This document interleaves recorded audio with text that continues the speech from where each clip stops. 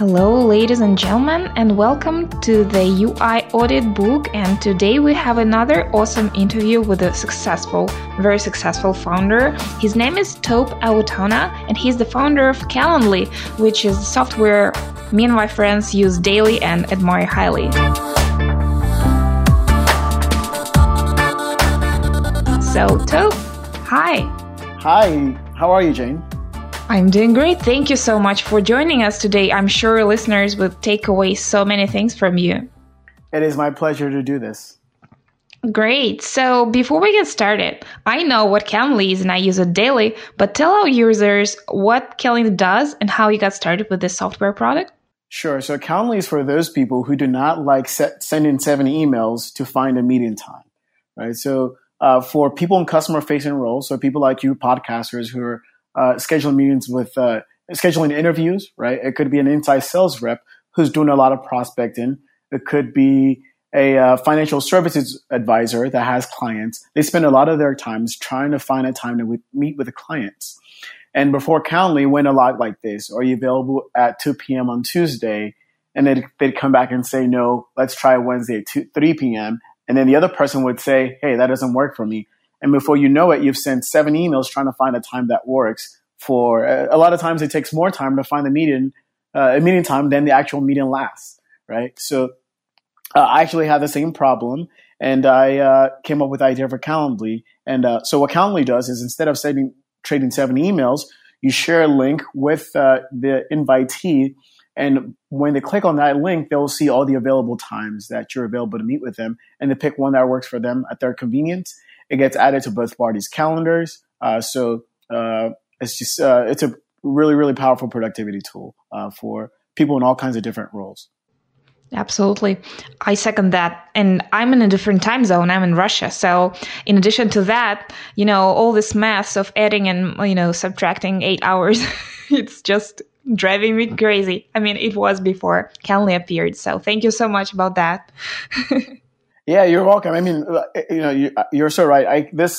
I had a personal need for this, so I kind of had a vested interest in making sure that we would create something that was not only be a successful business, but would also personally help me. So it's worked out that way so far. So you started out to scratch your own itch, but how did you make sure that idea was successful? And how did you get started with the business itself?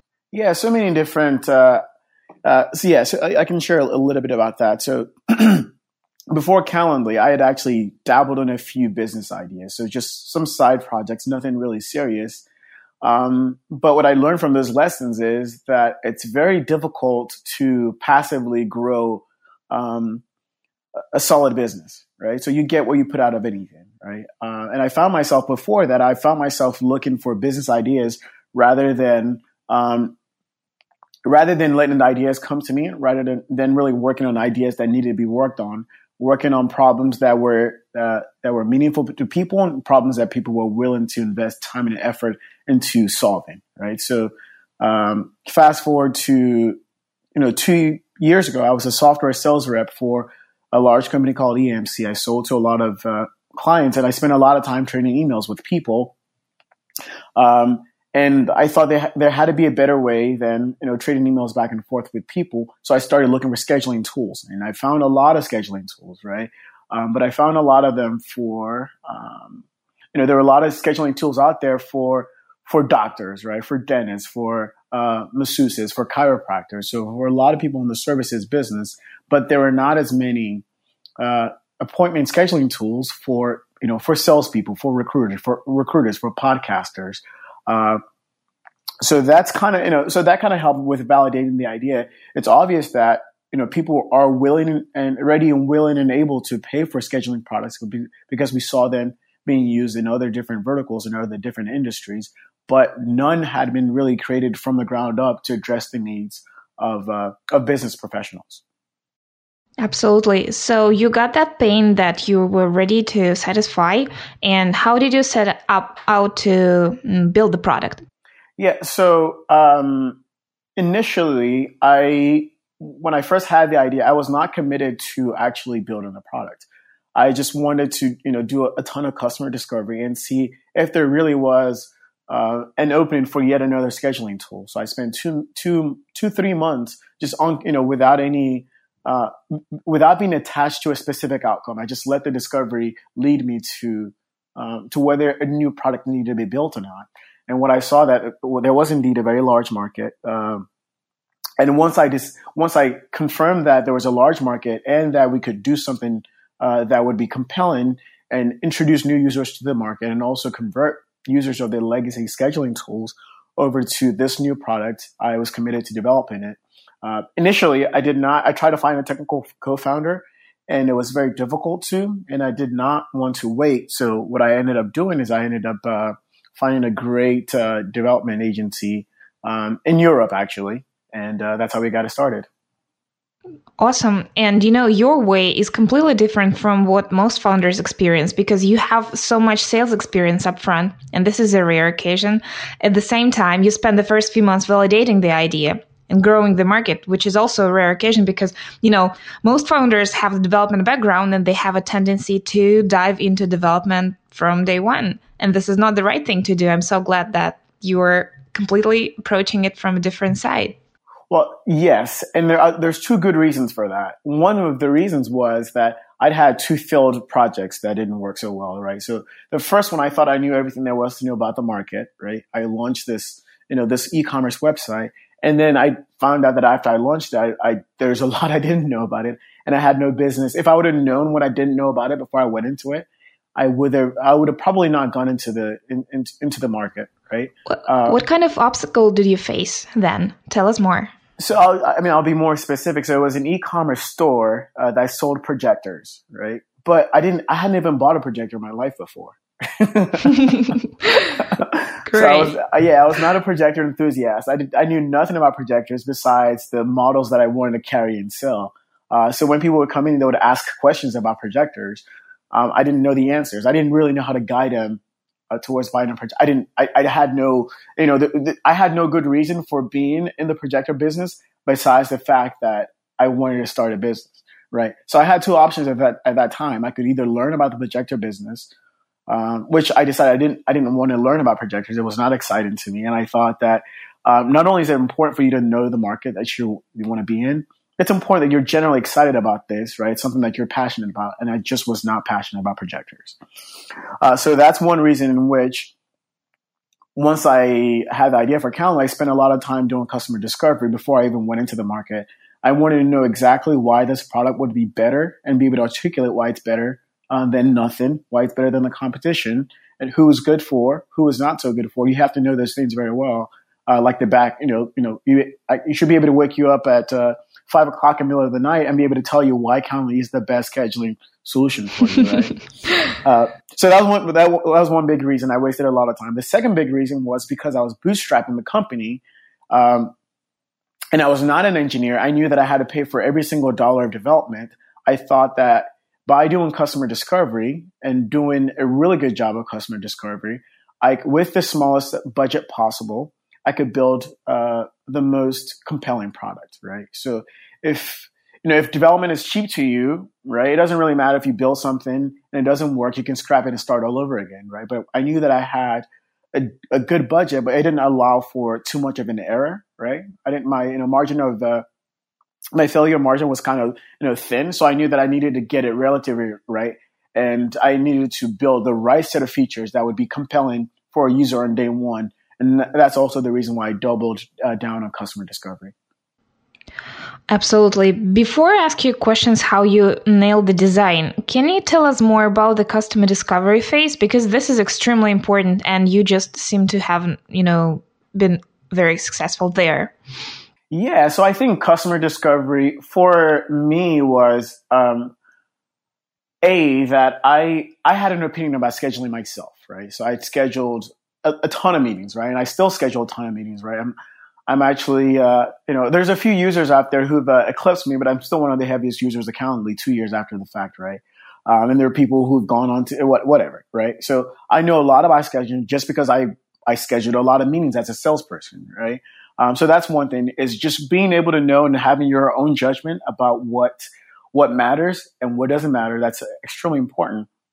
The second part is placing a lot of premium on not what people tell you, but what they actually do, right? So one of the most interesting things about the customer discovery process for me was I did not interview one single person, right? Okay, What I actually did instead was I used a lot of the legacy scheduling tools. I think I may have used probably 30, 40 different scheduling tools. And you did that yourself? Myself, right? I didn't outsource it. Yeah, I didn't outsource it to the engineer. I did it myself, right? I signed up for every single one of them, became experts at using every single one of them. I read through their support portals. What did people really like about the product? What did they hate about the product? What were they complaining about? What kind of things were they, what did they like? What did they not like, right?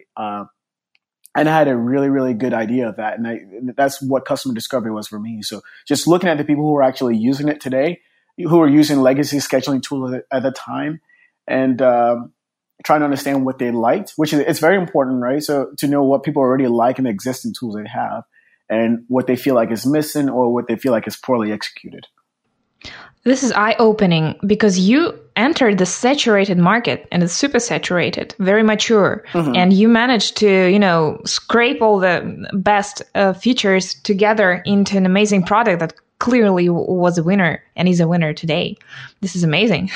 Thank you. And I guess the one other thing I wanted to add to that is just knowing who your user base is, right? So while I took a lot of time to learn about the legacy scheduling tools, I also knew that we weren't building a product that we weren't trying to just modernize the legacy scheduling tools. We were trying to build a different scheduling tool because, for one, a lot of the legacy scheduling tools were really built for, like I said, people in the health and beauty market, right? So doctors, maybe people who owned salons and things like that. And we knew those are not the people we were building for. So from day one, we eliminated a lot of the features that aren't, that a business professional wouldn't need, right? So, from day one, and just the way we thought of availability. So, you look at the health and beauty market, for example, they have the same set hours, Monday through Friday, right? And they don't need to be able to customize different availability based on the different types of,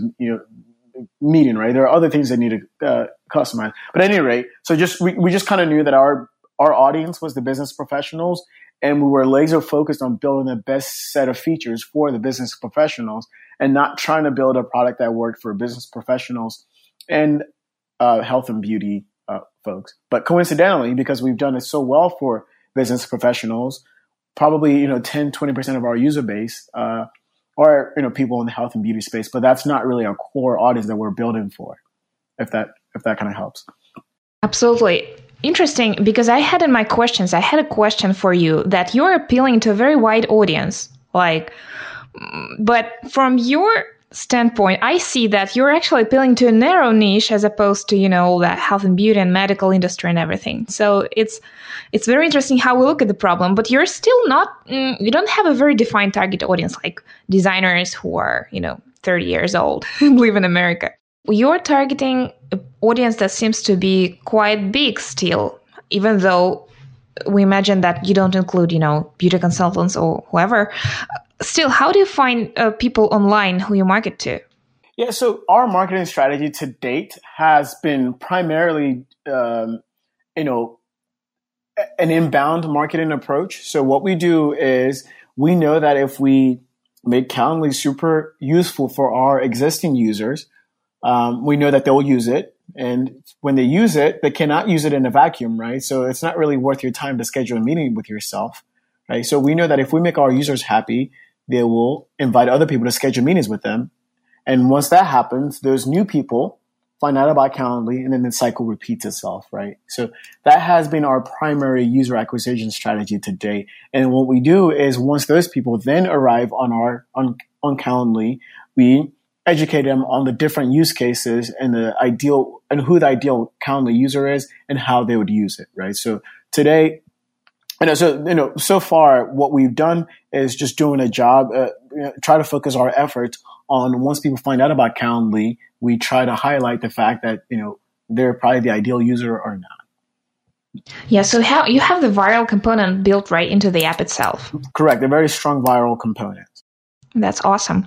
Could you share some kind of numbers with us? I know it's very confidential, but maybe the number of your user base or some hint, and we're especially interested in the free and paid breakdown. Yeah, so I can tell you that about our total registered user base, about 8% of the total registered user base is on a paid plan, right? So the majority of our users are on the free plan, and we're perfectly okay with that.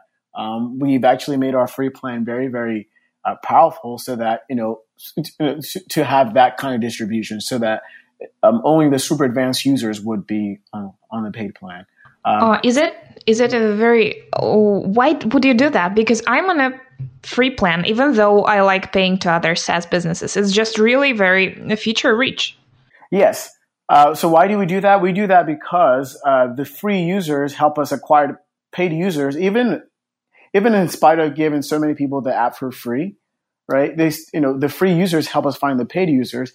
And when you do the cost of, when you look at the unit cost of acquiring a customer for us, it is still cheaper with the kind of distribution that we have, right? Got it. Very smart. Yeah, it's a lot cheaper for us to have that kind of freemium model that's very, that has a rich free component to it than it would be if we had to acquire each customer through paid advertising, for example. Right. Yeah, that makes perfect sense. Correct. Absolutely. That's the motivation for us. Yeah, and just to give you an idea of what the size of the user base is, every single month, you have roughly about 200,000 people scheduling, using Calendly, and that number we found is generally growing about double digits every single month. Amazing! I'm so happy for you. This is a bootstrapper's dream right there. It is, but we're hungry to do more, and we're working on so much more. Great. So going back to design, when I first opened up Calendly a year and something ago, I was immediately struck by the quality of your UI. It's aesthetically pleasant, it's clean, and how I know you hired an agency to do that, but I'm sure you did manage the process very much. I did. So I think it starts with, I guess, kind of going back to some of the things I mentioned earlier, is you have to have your own judgment about what's important. And, it's easy to say simplicity is important. It's easy to say design, the aesthetics have to look good, but it's harder to make the call about when it looks good and when it's simple or not, right? So that's where your judgment. Oh, yes. Everyone sets out to build a simple product. Nobody ever sets out to build an advanced product. But I think the challenge that you're faced with as a product manager or as a company is what's really, really important. And, what can 80% of the user base benefit from 80% of the time versus what helps 5% of the time, what helps 5% of the users 5% of the time, right? So as soon as you didn't ever interview a live user, how did you know? well, in the beginning, I did not interview live users, right? So before we built the initial version of the product, we didn't interview live users, but today we do that every single day, right? So, as a matter of fact, the very first probably several thousand Calendly users, I sent them, direct emails from me and just asked for unsolicited feedback. And whenever people would take me up on it, I got on the phone with those people and I learned a lot about all the things we got right and the things we needed to improve on. But yeah, so going back to your question about how did I know? I think that's where I'll say I'm not so good at describing. I don't know how to make somebody else a good judge of simplicity, but I think I have the eye for it, and I don't know that I can break it down into this a set of certain qualities. I just think I generally have that judgment, and I think part of that comes from being in software sales for a long time, right? So one of my very first software sales jobs, I worked for a large enterprise software company, and we would win a lot of deals when we sold to the management, right? When we sold to the IT leadership, right? Because the product was so complicated. But if there was any user-facing component of it, we did poorly, right? The users it was too clunky, it was too difficult for them. So I learned very quickly there, about about the importance of, simplicity in design and how that the product I was selling at the time lacked it, right? Fast forward to my after that experience, I worked for another company which placed a huge emphasis on getting the buy-in of the end users. And I saw how the end users responded whenever we were demoing the product to them. And I saw the kind of things they liked. I saw how they, what kind of features made them get it, when they didn't get it. So I learned a lot about, in short, I guess I learned a lot about, what people respond to very well in terms of, simplicity and usability.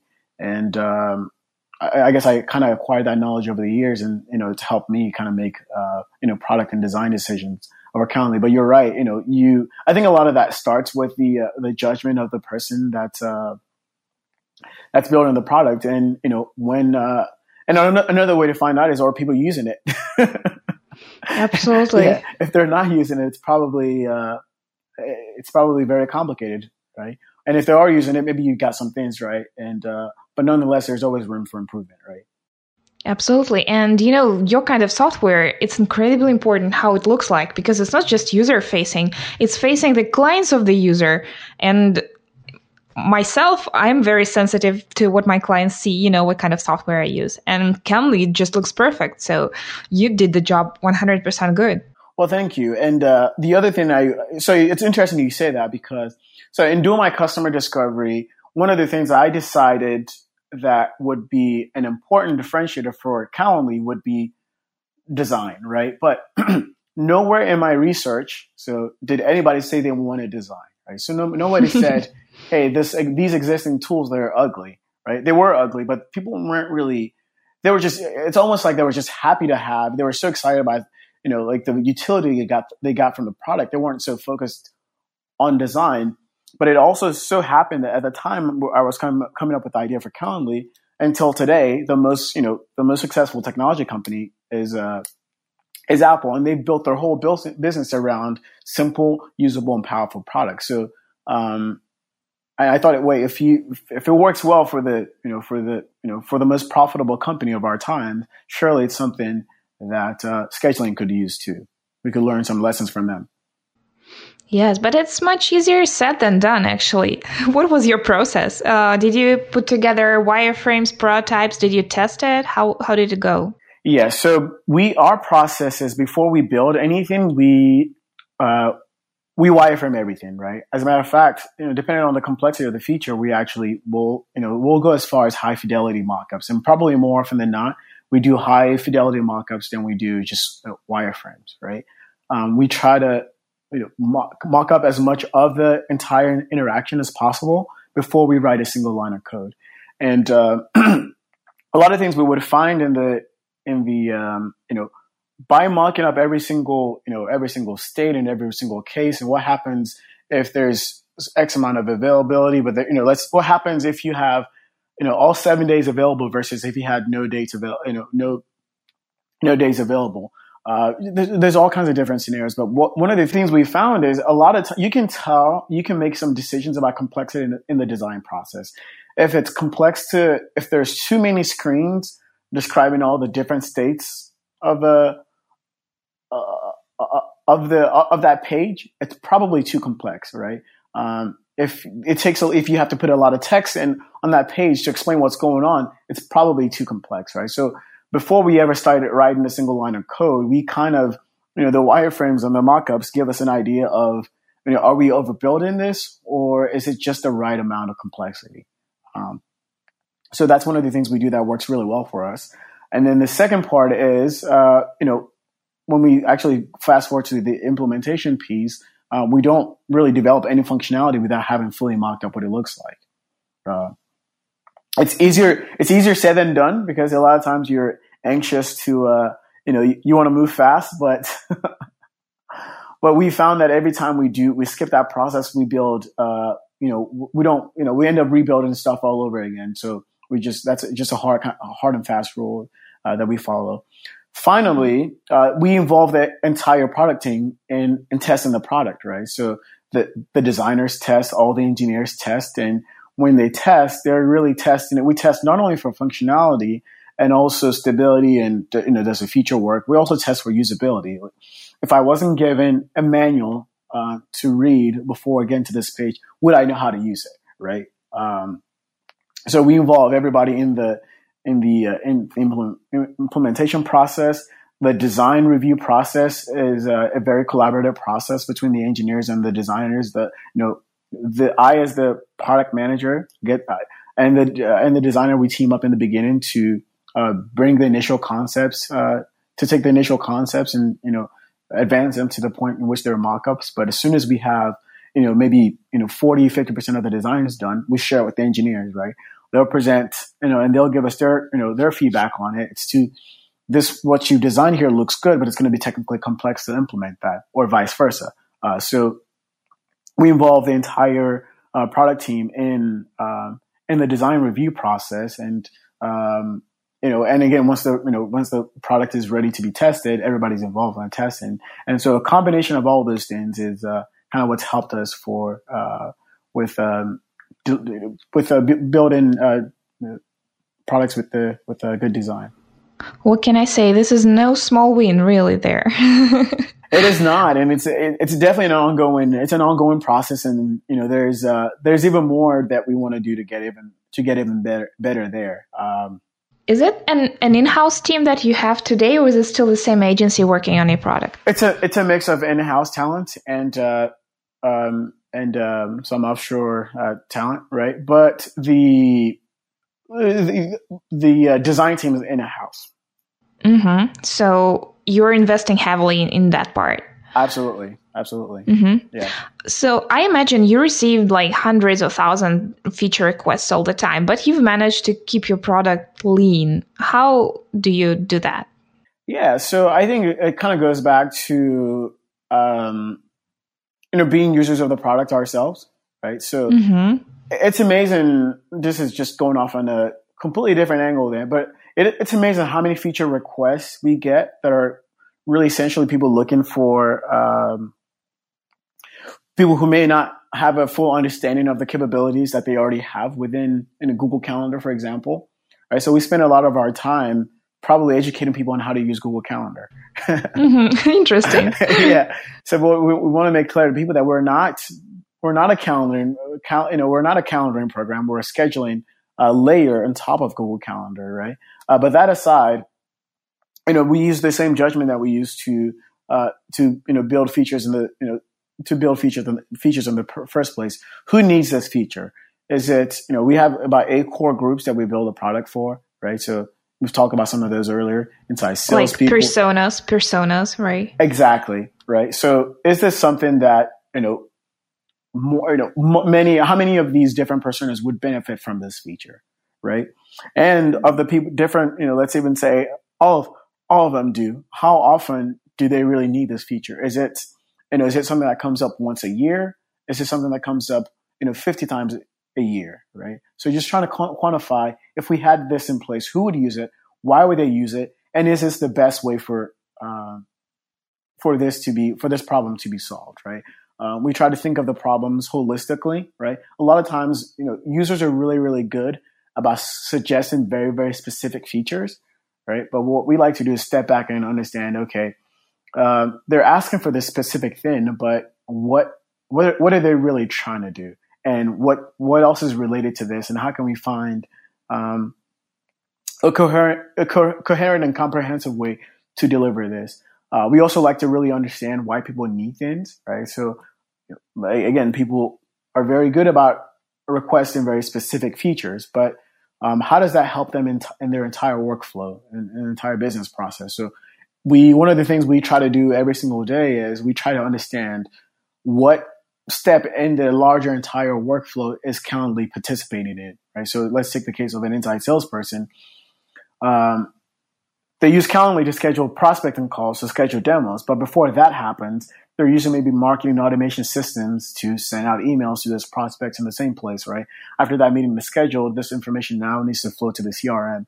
Right? We try to understand the larger picture and understand the job they are actually trying to do.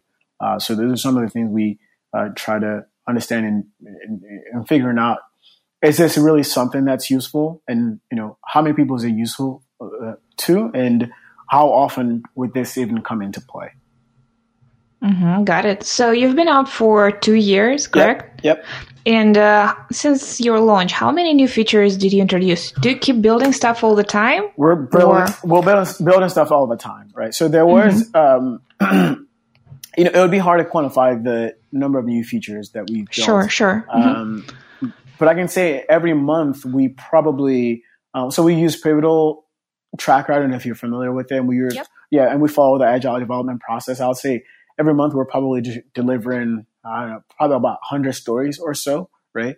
And maybe 70% of those are new features.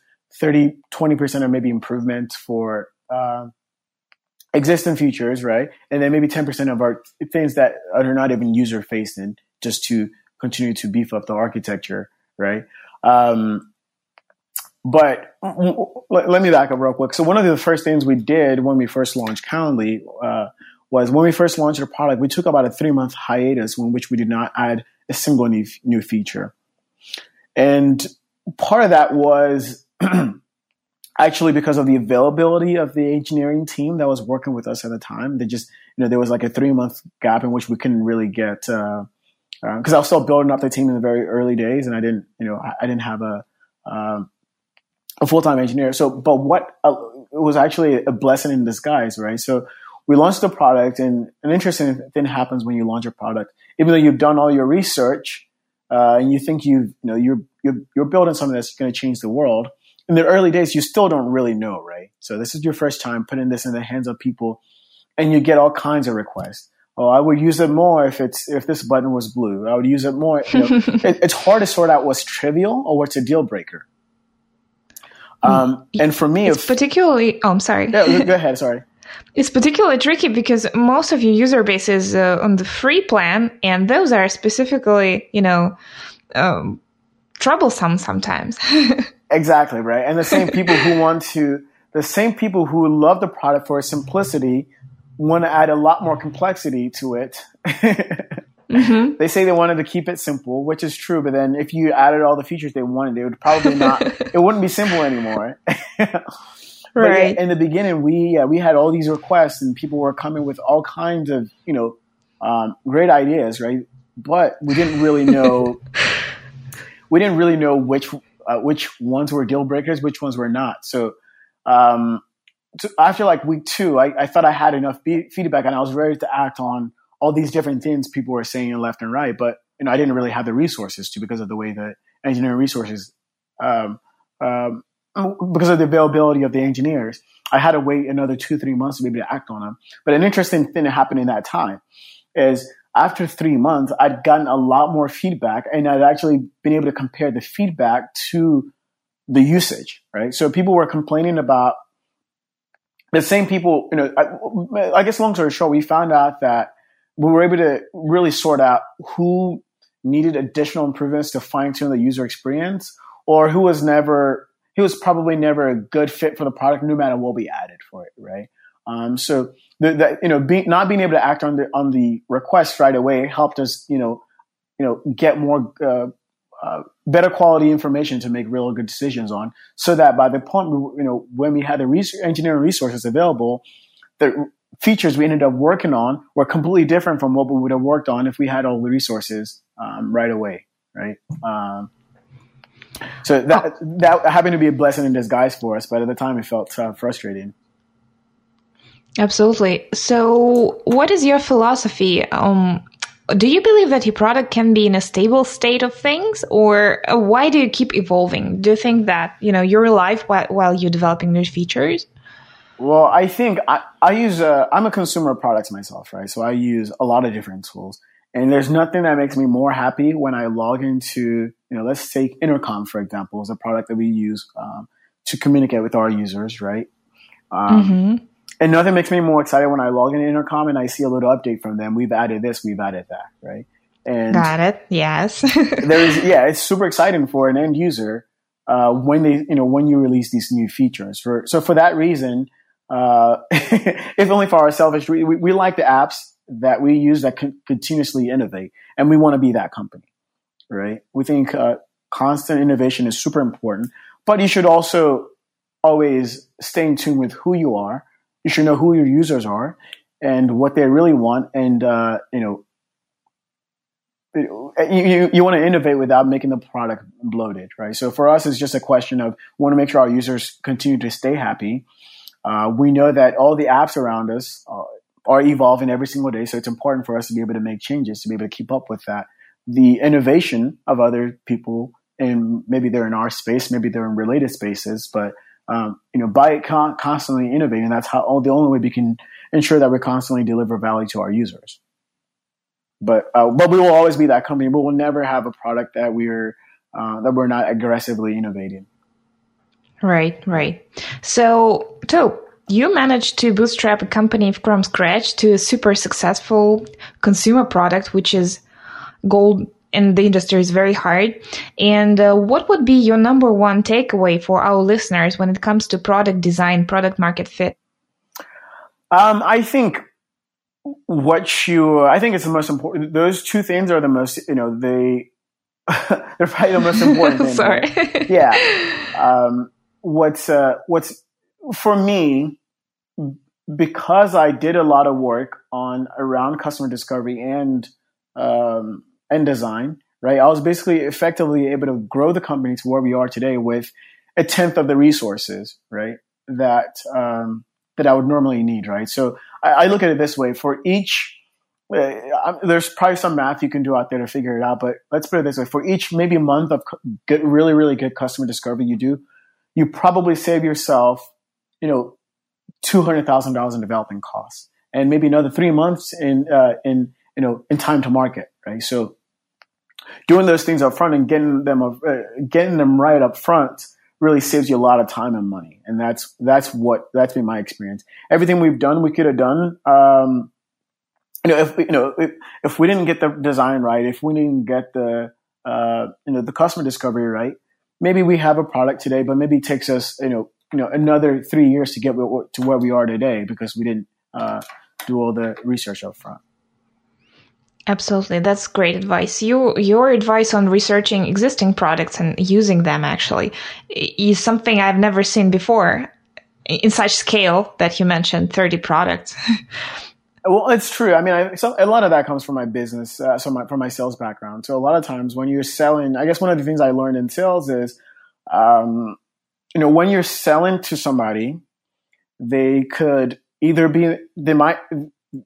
there's always direct competition. There's always indirect competition, right? So if you came to me today and said, "Hey, Tope, I want to sell you," I'm trying to think, every single day I get 30 different, vendors who are looking to sell something to me. And all those things are probably important for the business, but we're engaged on, in 3-4 other initiatives right now that even though, whatever they're selling may be important, I'm so occupied with the different projects that we're working on right now.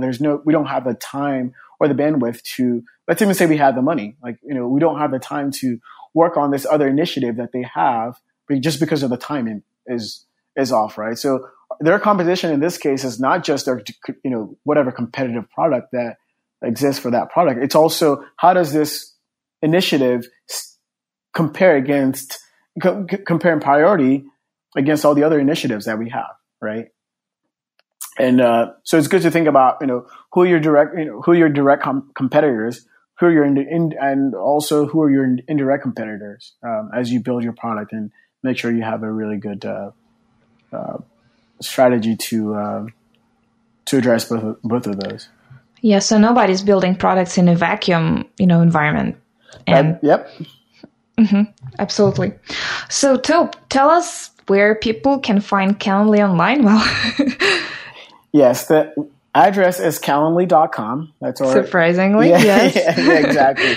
Calendly.com. And as you mentioned, the product is free for the basic version, and the basic version is very powerful. So what you can do with the basic version is, all the things you do, Jane, which allowed us to schedule this meeting. So it's very powerful, has, integration with your calendar, whether it's Google Calendar, whether it's Office 365. And in a few weeks here, we'll be introducing integration for Outlook, right? So for all the Outlook users out there, we'll now have a solution for them. So, and all of that comes with the basic plan. And with the premium plan, they just get more additional options to customize the experience even further. Absolutely. All my consulting friends said hi and big thanks to you, really, when they learned that I'm going to interview this for the book. Well, thanks. We thank you all for being users. You guys make it all possible. Yeah, we'll leave off it, seriously, because there is no easier way to schedule a consulting, meetup, really.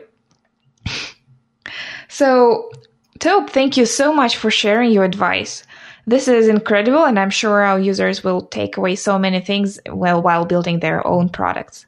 And I hope your business keeps blossoming. Thank you very much, and I appreciate the time. And hopefully, like I said, our experience helps your users. And if there's anything else we can do to help, by all means, do not hesitate to let us know.